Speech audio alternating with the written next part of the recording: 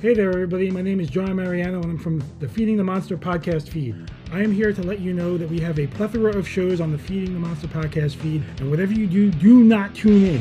You don't want to hear from Corey Morissette, Jeff Hillbilly Scripps Saunders, Mark Eden Kmeyer, Thomas Rissling, or myself.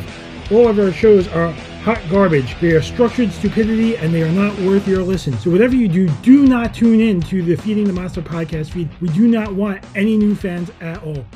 Back to you. Greetings, puny humans. This is Morbo, the newscaster. I am pleased yet sticky to tell you that you are listening to the power of positive geeking. I will destroy you.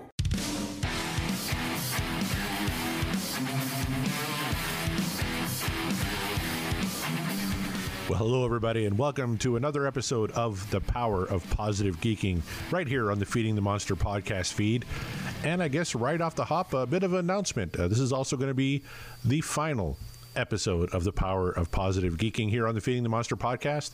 It's episode 20, and I can't think of a better way to go out than the topic and the guest that we have this week. But first, I got to give a huge thank you, first of all, to all the people who've listened to this show over the past year. I've had a lot of fun bringing it to you, but I've just found that sometimes life gets in the way. And sometimes you just got to take a step back and kind of focus on the things that are really important to you. And right now, for me, that's my family. And so I'm going to be stepping away from the podcasting game for the foreseeable future. But I just want to let you all know that you're still in good hands with Feeding the Monster. These guys are absolutely fantastic. Made a lot of great friends and had a lot of fun hanging out with these guys over the past year. Of course, Thomas Rissling, John Mariano, Jeff Saunders, Mark Kmeyer, and now Christy McGee, who's now joined the fold, and Zach Anderson, who's also playing Dungeons & Dragons with the crew as well. Just a fantastic group of people. So keep it locked on Feeding the Monster. Let's run down the shows for you one more time. Mondays, you have the Jeff Saunders Day. It's Mr. Saunders Sandbox, Hoot and Holler, and Be Home by Dinner. You can find those dropping on Mondays. Tuesdays is going to be the main show for these fellows. Are We Wearing Pants? Always a good time. On Wednesdays, it's Mark Kmeyer and Rantings of a Maniac. Friday, he also does his Dive Live. Grab a drink and just shoot the shit with a really good dude. And, of course, Saturday on the YouTubes, we have Truly Bizarre World and Walking with Big Feet, which is coming very soon. And the Monday mornings, the new show with Thomas and John and Christy, which is just a phenomenal show. I've had a lot of fun watching it. So thank you very much to Feeding the Monster for giving me this platform to bring you this show for the past year. I'd also like to thank the amazing Maurice LaMarche, who recorded my intro as Morbo the newscaster from Futurama, one of my favorite shows. Very, very nice of him to do so. And a very special thank you to all the amazing guests who've agreed to come on over the past year, over the past 20 episodes. I'm thinking of guys like Lowell Dean, writer-director of Wolf Cop, who came on and did a great show with us. Janine the Machine, who did 2 shows with me and absolutely nailed it. I love talking movies with Janine. Of course, the entire Feeding the Monster crew has been on. I've had some friends from my past, like Jeff Allen, former film student with me when I was in film school back at the University of Regina. Don Sparrow was a great illustrator here in Canada. I had a couple of great radio guests recently in Kelly Rempel and Michael Ball from 104.9 The Wolf. And, of course, the amazing Ken Knapsack, which was my previous show. If you haven't listened to that one, please do so. We had a lot of fun talking about the traveling Wilburys. But to go out with here, I got a fantastic guest, and I've been wanting to bring him on for a while. You know him around the Twitter sphere and around the Discord servers as Old Handsaw. He's a really, really good dude, and he agreed to come on the show, and we're going to talk about one of our favorite albums of all time, News of the World by Queen. So one last time, let's get positive and geek out about Queen and News of the World.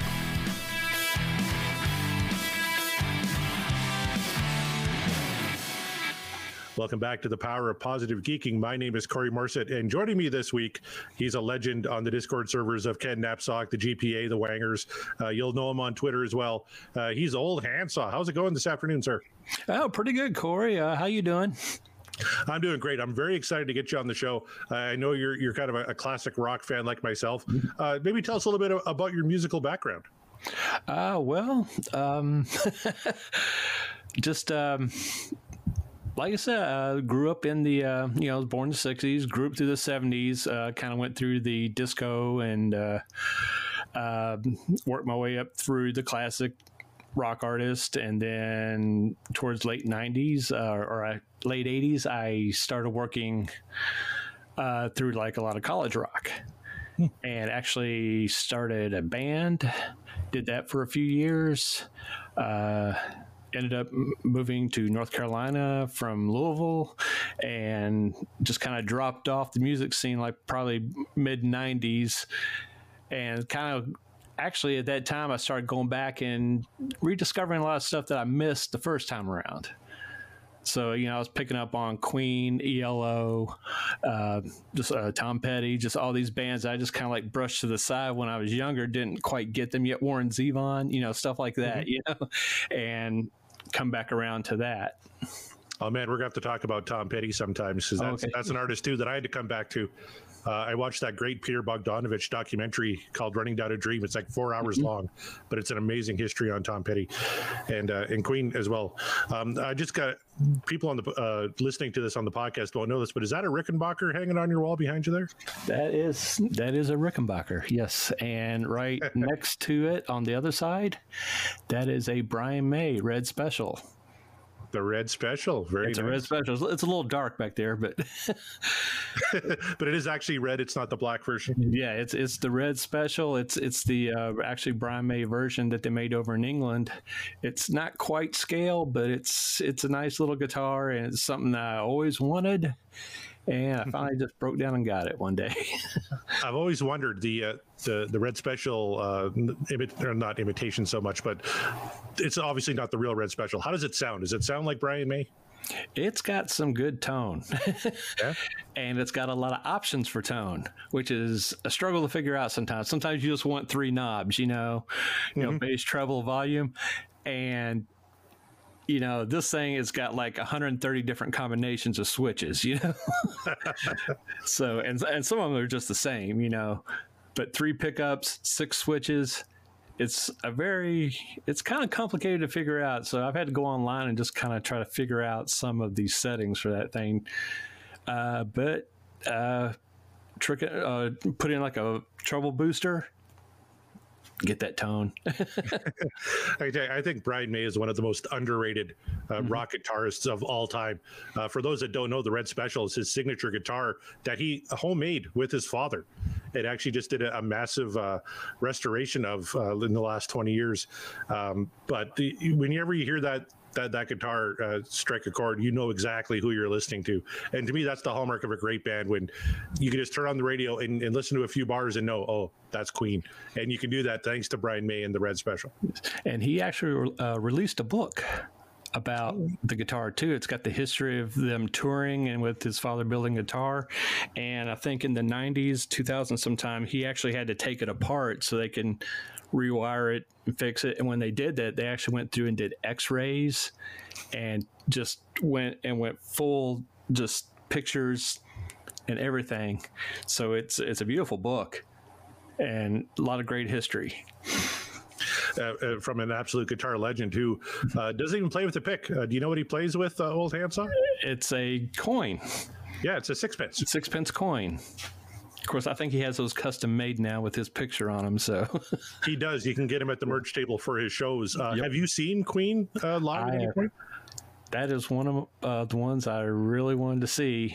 Came real close. I actually came really close to singing the Brian May band in the 90s. They were touring. He was actually opening for Guns N' Roses. That's right. And it was one of those times where Axl was getting kind of flaky and he ended up postponing the show. Well, when they came back around and rescheduled, Brian May wasn't part of that tour anymore. So I actually didn't even go. I just refunded my ticket and I was really going to see Brian May. But I'm hopefully sometime when touring starts again, maybe Adam Lambert and them will come back around to the U.S. I think you can count on it. The popularity of the movie Bohemian Rhapsody has really rejuvenated Queen. Mm-hmm. I've been lucky enough to see him twice. Once with Paul Rodgers in Minneapolis, which was amazing. It was funny, actually. We got to visit with Paul Rodgers' neighbor. who was staying at the same hotel with us before the show. We're having a beer or a pint, and he was talking to us about what kind of neighbor Paul Rogers was. That was a phenomenal show. I remember coming back. The hotel was right across the street from the venue, and everybody was just singing Queen songs all the way across the street into the hotel, into the elevator. It was amazing. And then Queen and Adam Lambert came to Saskatoon just a few years ago, and we had great seats for that. They put on a hell of a show. Well, I tell you, Paul Rogers really did a lot of those Brian May songs justice. Like yes, not so much the Freddie songs, but the Brian May songs. The blues bass, rock bass stuff was definitely suited for Paul Rogers.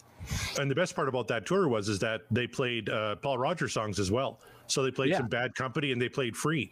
So you got Can't Get Enough of Your Love, All Right Now, Feel Like Making Love. They did them all, and it was awesome. All right, but we're here to talk about Queen and their one of their best albums, News of the World, one of my all-time favorites. And I can't even remember, old Handsaw, right off the hop, how we got talking about News of the World. It was something you tweeted, I'm sure. But I'm like, I got to get him on the show. We got to talk about News of the World. Someone posted on Twitter some of the, what were your favorite songs that were over 5 minutes long? Oh, right. And It's Late just jumped out at me. And you came back and said it's one of their underrated classics, and I totally agree.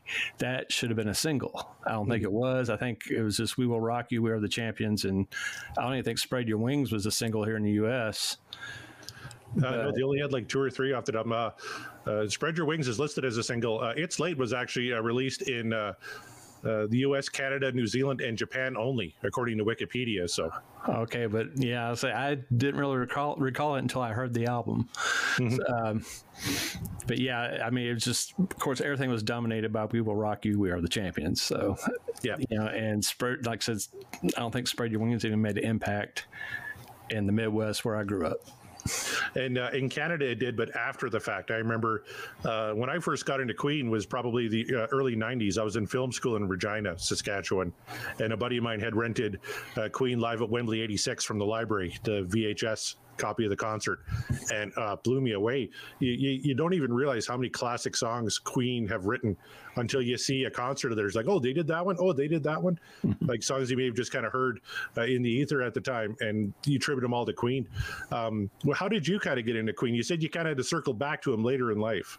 Yeah, well, like I said, 77 was probably my big introduction. Like I said, in the Midwest, a Night at the Opera, Day at the Races, earlier stuff really didn't play a whole lot where I was growing up and listening to radio. And when We Will Rock You and We Are the Champions hit, it was just all over the place. So all of a sudden, Queen was the biggest band in the world. But there was a lot going on in 77 too. Yeah. That there was just like a culmination, just all the pop culture hitting right at that moment. It was Star Wars, CB radios, disco, Bee Gees, and this was just piled right there with it. So that's some of my fondest. So this was actually probably the album that got me started on the path. Well, and that's a good album to start you on the path, because in the history of Queen, they kind of started off as like a hard rock, almost heavy metal band. If you listen to Queen too, like that's the launching point for a lot of hard rock artists like Nikki Sixx, Slash, those kind of guys. They loved Queen too, and then they went into a Night at the Opera, A Day at the Races, which were considerably different. A lot more Freddie influence on those albums. Exactly. Whereas, and then you get News of the World in 77, kind of a return to form in a lot of ways. I know it was kind of an answer to punk a little bit. They kind of talked about it's still kind of an eclectic mix of songs, which we'll talk about when we get into the track by track. But Brian May maybe had a little bit more influence on this one. Do you think? A lot more guitar, a lot more rock in this one? I feel like he dominated this one a little bit more. This one felt like Freddie might have taken the back seat on a little bit. He had his ballads, but it was also the first album where I think Deacon and Roger Taylor both had like 2 songs each. Exactly. Yep. So but I think Brian May had 4, and just the straightforwardness of the guitar. He didn't really do the over orchestration parts. He did more pitch writing and harmonizing effects with the guitar on this one. But I mean, the tone on this album for his guitar, it sounds muted and muffled, but it still sounds great. you know. It really does. And we're going to get into news of the world here a little bit now. Released October 28th, 1977 by EMI Records.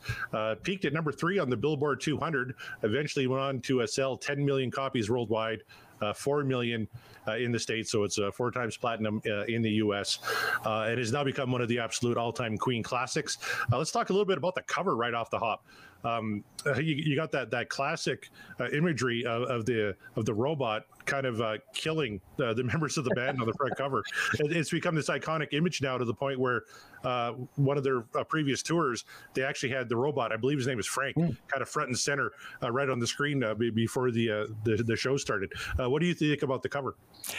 That was the other thing that, like I said, everything was culminating at that time, and sci-fi was one of the big things. And hey, robots and bloody people falling to their death, band members, you know, that draws in a 9-year-old kid, you know. Mm-hmm.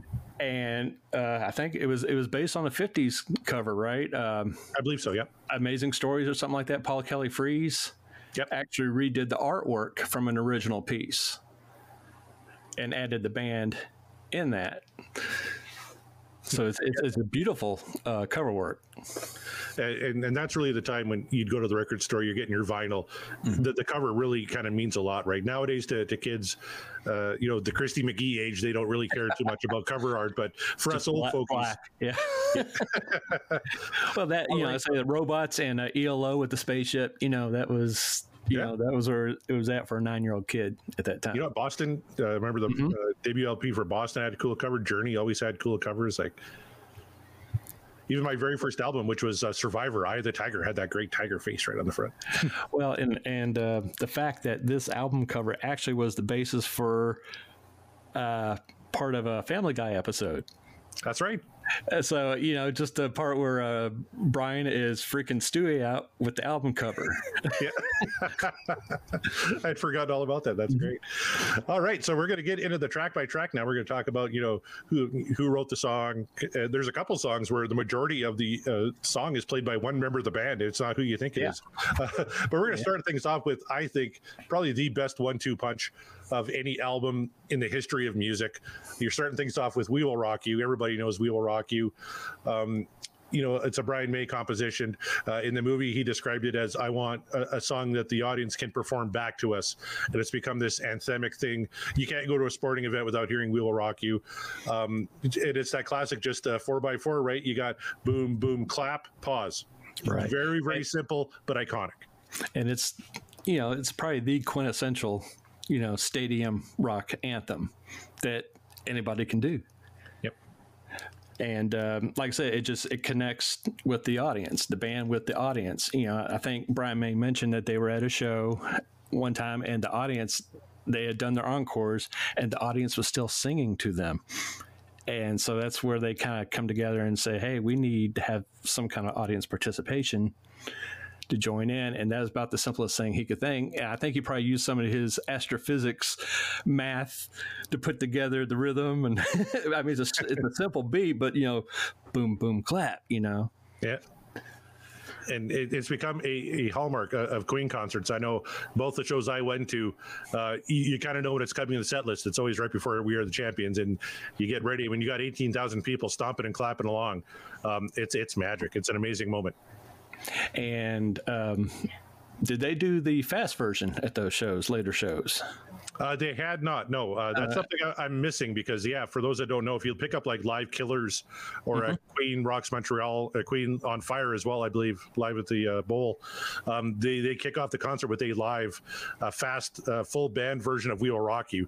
That is incredible. Like to have a song you can redo and do it twice in the same concert, make them two separate things and make them both amazing. I don't think that's ever been done before. No, and I was going to bring this up. There's also, I don't know if you've heard, there's a Queen on Air box set that actually has the John Peel sessions from BBC One. And it actually has a studio recorded version of that. It might be the only one. But I highly recommend that.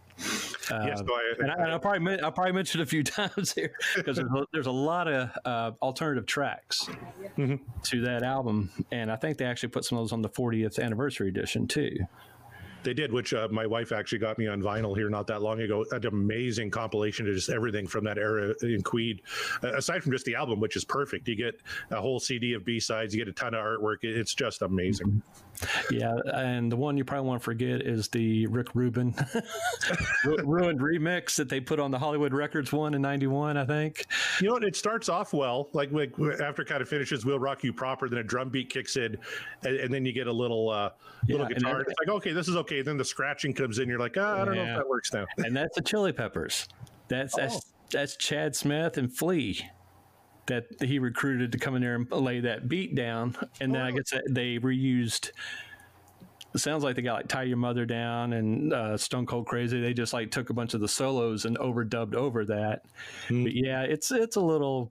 Ruined by Rick Rubin was kind of an appropriate way to bill it. Exactly. I think it was tongue in cheek and he knew it, and that's why he billed it that way. But also just want to bring up that you mentioned Bohemian Rhapsody, the movie. A little iffy on the timeline of when that song was written in the movie. Exactly. Freddie had the mustache, I believe, at that point, which we know didn't happen until the 80s. And and that was my main gripe with the movie, was that it just played with the timeline for seemingly no reason. Like there's no reason to bump that into the 80s. Yeah, it made it look like it was written like during the game era or something. So exactly. Yeah. Don't believe the hype. Exactly. "We'll Rock You," what else can you say? Absolute classic and a banging way to kick off the album. And it was the B-side to the next song, part 2 of the best 1-2 punch in music history, "We Are the Champions." Originally conceived, I believe, in 1975, released in 1977. It's a Freddie song. A lot of people at the time took it as being quite egotistical, but he means it as not "I am the champions," we, everyone. Are the champions. And it's this amazing moment. I can't even watch the Live 8 set from Bohemian Rhapsody when they're doing "We Are the Champions" because I get a little teary. It still stirs up so many emotions in me. One of the best songs ever written. Yeah, and I think Brian May said it once in an interview. The song has a great unifying power to it for the audience, just to come in there and, Freddie. Probably the only person can get away with something like maybe Elton John, but just being, it might seem a little pompous and cheeky and, but yeah, it's like y'all came to the show. You chose wisely. Let's celebrate. We are the champions. Now, you could go the other way too. And it's like, well, the verse in that is also na, na, na, na, na. So, there might be a little bit of cheekiness to that. It's a little bit. No time for losers, right? Yeah. But you know what? For a podcast like my own that, preaches the power of positivity, to me, "We Are the Champions" is a very positive song. And one of the reasons why I wanted to branch out into music when I started doing this show. Not really much else you could say. Colossal hit, one of the most recognizable songs anywhere in the world. Everybody knows "We Are the Champions."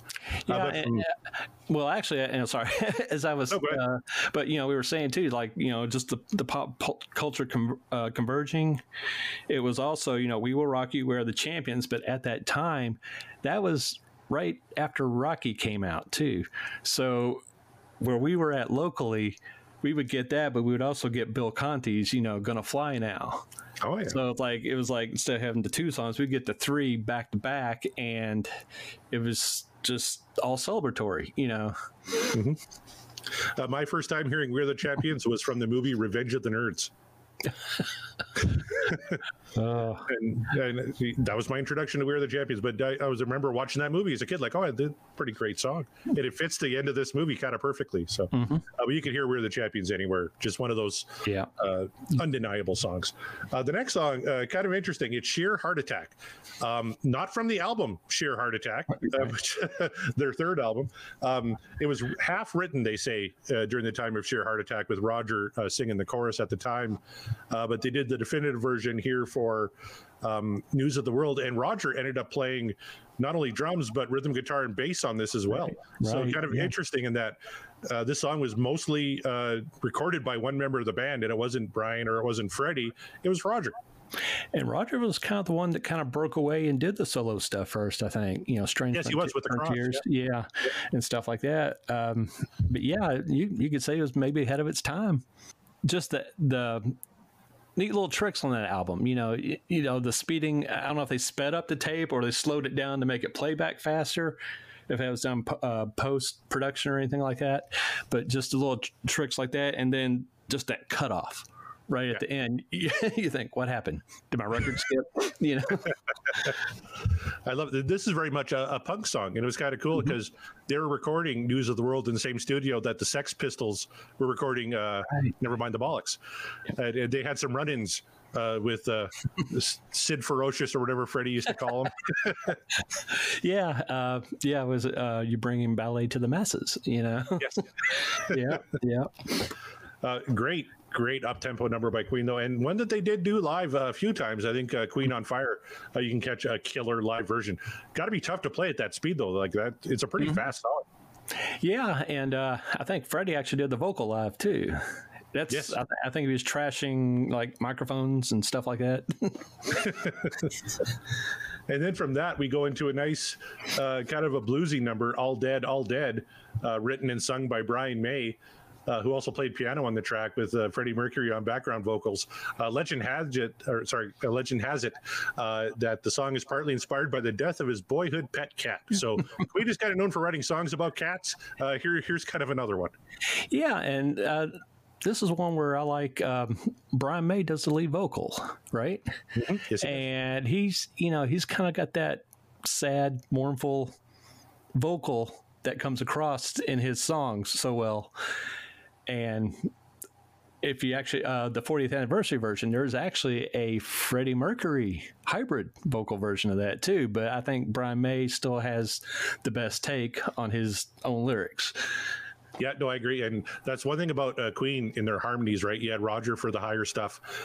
Freddie was just that amazing kind of right in the middle. And Brian, too. Like, they'll just kind of slot in together just kind of perfect and make those harmonies just amazing. Right. And the guitar section in this is beautiful. It almost simulates like a little quartet or something, the overdubs that he did on that one. Yeah, no, you're absolutely right. Coming off a Sheer Heart Attack, I love the sequencing of this album. And this is kind of a nice come down from the super fast Sheer Heart Attack. You get All Dead, All Dead. And then into a John Deacon uplifting number here. We have Spread Your Wings. Like you mentioned, released as a single, didn't do much, but I remember it was on Greatest Hits. One or two, I can't remember right off the hop, but that's where I first heard it. I'm like, this is a really great, like this should have been a big song for Queen, and I'm not quite sure why it wasn't. Yeah, and just for a moment, John Deacon, come on. I mean, he's amazing. He's kind of like their secret hit machine, because probably before We Will Rock You, We Are the Champions, the thing I knew them for was You're My Best Friend. Which is another Deacon composition, and I never knew it was Queen because it doesn't sound like Queen, But he was doing songs, I know One Bites the Dust, Yep. Everyone thought that was a Freddie song. Yeah, I Want to Break Free, another one. Oh, that's got to be a Freddie song. No, that was written by the straight married bass player. And I just get the feeling like him and Freddie probably worked really well together. Yeah, I get that impression as well, to the point that after Freddie died, John only did a couple of things. I know they did that one song for the Queen Rocks album, Only the Good Die Young, and I think he did one performance with Elton John at a ballet, and then he just kind of walked away from it all. Yeah, like I said, kind of missed. I think the band kind of misses him too. They mention him every now and then. They say, we didn't just lose Freddie, we lost John too. Yeah, and a big part of Queen, they went through a lot of bass players before they settled on John Deacon. And like you said, the secret hit machine. All four members of Queen have written #1 singles, which I think is maybe the only time in rock history that's ever happened. But not only are they like almost virtuoso performers on their instruments, but also just amazing songwriters as well. Yeah, and to me, this is a song that really should have been an outstanding Queen classic. Right, and like I said, John was just kind of the quiet soul of the band. He could lay down the bass parts. And he was darn good bass player. But some of the best bass lines in history, and everybody knows the bass line to Under Pressure, and everybody knows the bass line to Another One Bites the Dust, and that's all John Deacon. But go back and listen to Millionaire Waltz or something like that, and exactly, it blows you away. Yeah, an absolute classic. Spread Your Wings. If you haven't heard it, go listen to it, because it's a classic John Deacon composition and a classic Queen uplifting. Amazing song. No backing vocals on that track at all. It's all just raw Freddie, and it works. 100% works. Next up is the second Roger Taylor song, Fight from the Inside, written and sung by Taylor. So here's another song performed by a different member of the band. And he also played bass and rhythm guitar on this one as well. So both Roger songs, he did the majority of the work on. Yeah, and I guess he come up with that riff. You know, that's a pretty good riff for a drummer. No kidding. But yeah, this is a little more in the funk. I wouldn't call it disco. It had more of a funk to it, I think.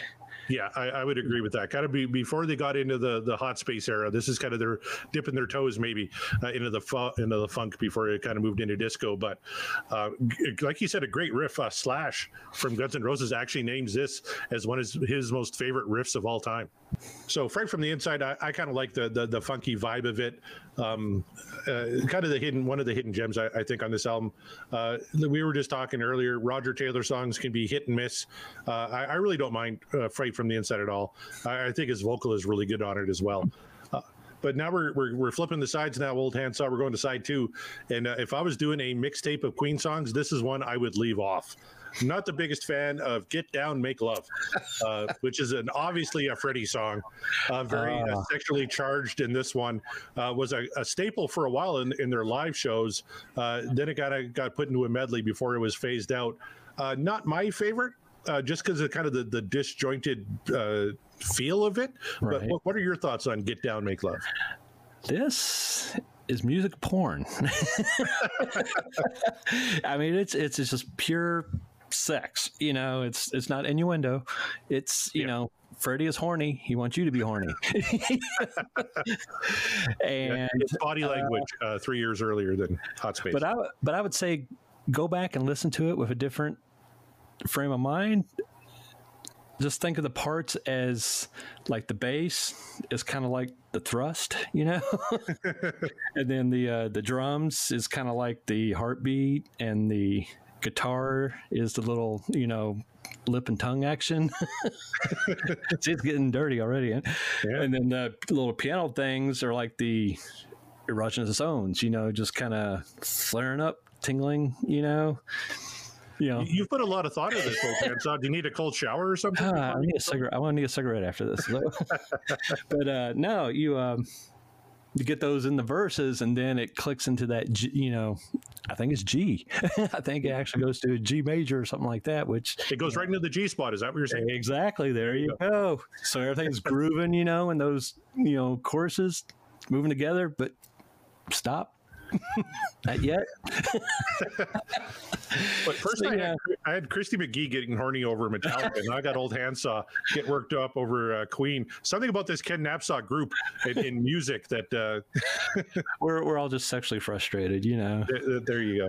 But no, yeah, it just, you know, like I said, then you get to that whole interlude, and that's just straight on intercourse. Yeah, and release.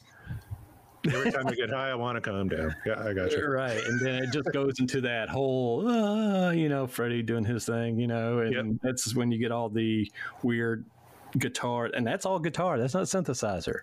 Right. That is all like harmonizers and, you know, digital effects. Mm-hmm. But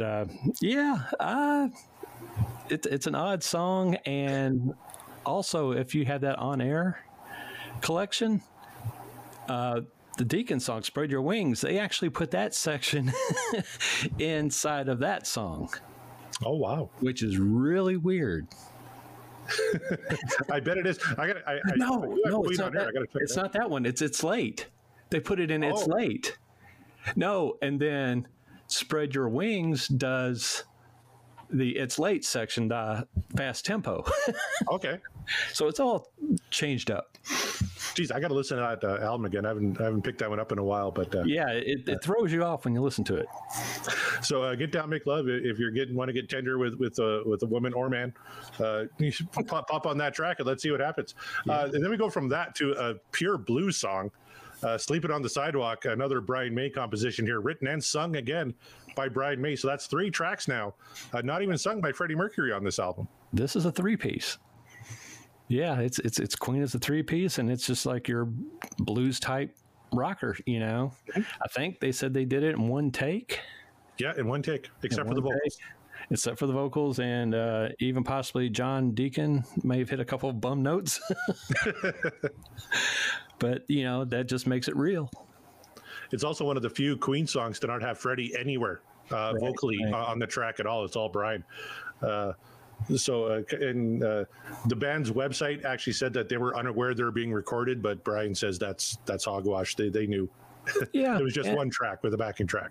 And it's a neat little story because, early on, Queen had problems with their, management. And this kind of throws back, be careful what you wish for. You become famous, you get a record contract. That's when your problems really start. Mm-hmm. Yeah. So we had... we had the super horny song kicking off side 2. Then we had the bluesy "Sleeping on the Sidewalk." Now we're going to get into a little flamenco Latina type song, "Who Needs You," written by John Deacon, his second song in the album.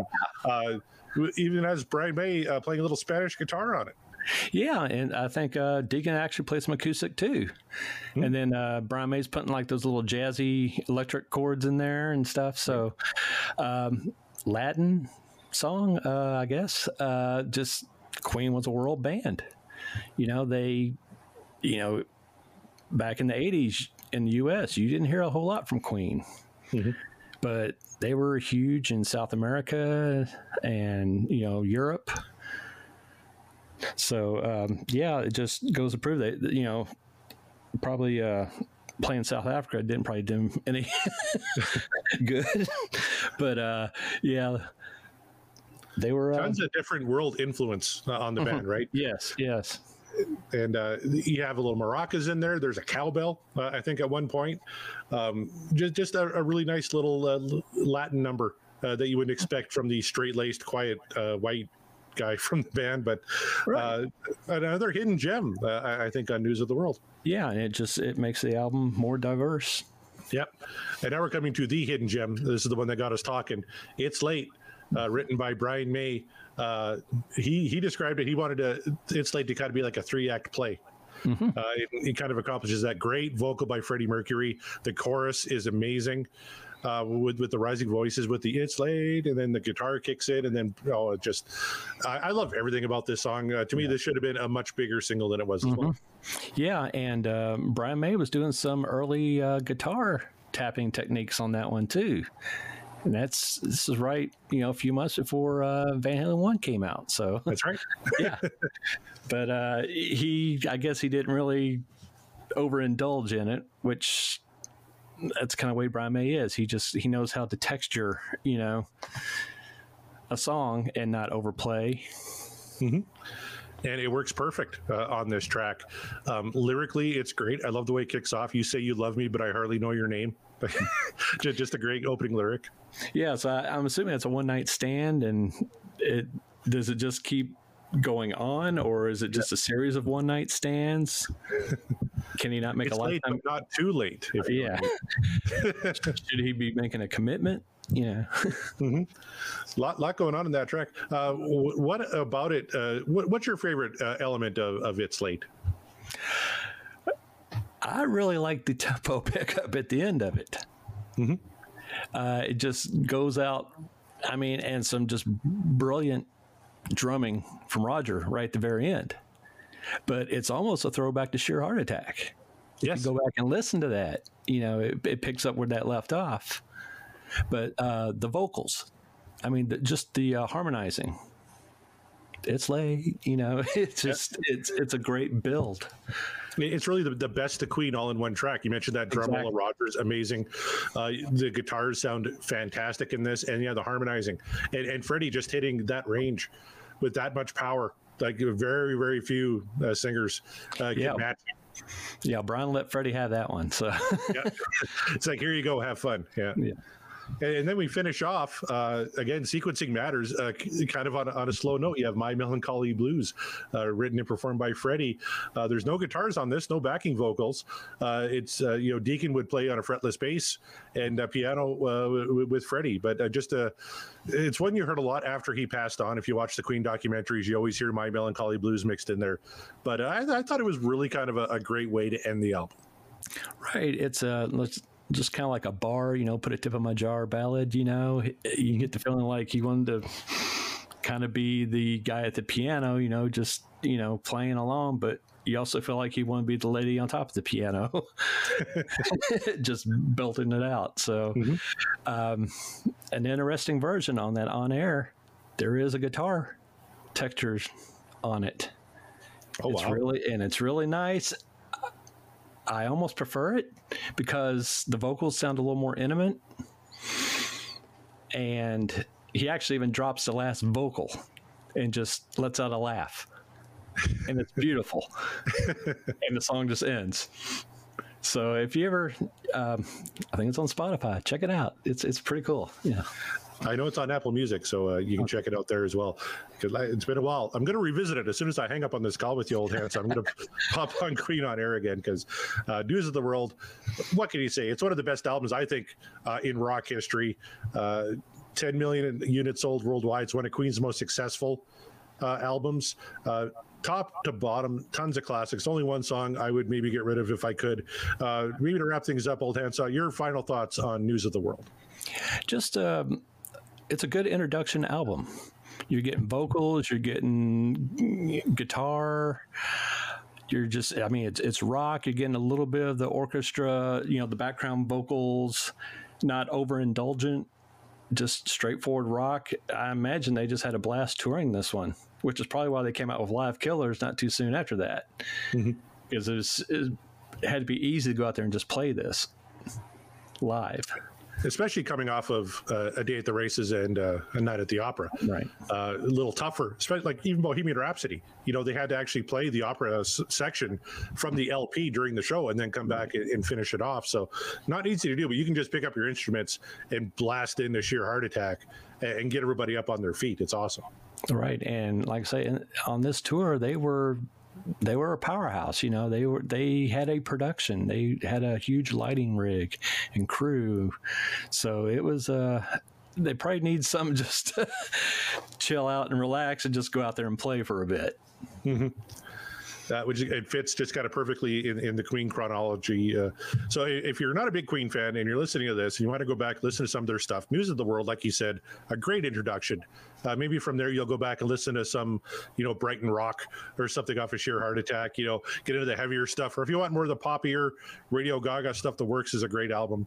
Top to bottom, Queen is one of the best bands I think there's ever been.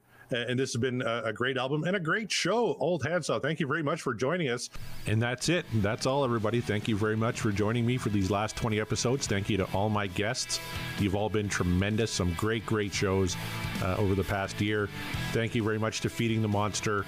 Just a great place to get all your podcasting needs. And thank you for listening. I really appreciate those of you that did.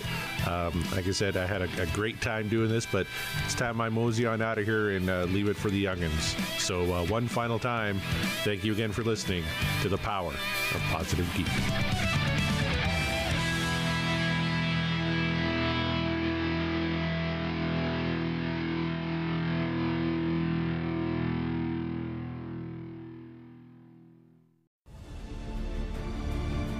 My name is Thor, Odin's son, the Asgardian Hammer, and I want to be your attorney. Has the year 2020 got you down? Or are you tired of saying #Grr Mondays every Monday? Well, then my legal advice? Tune in to the Feeding the Monster podcast feed every single Monday and catch the Hoot and Holler podcast. And I promise it will get you the smiles and the laughter that you deserve.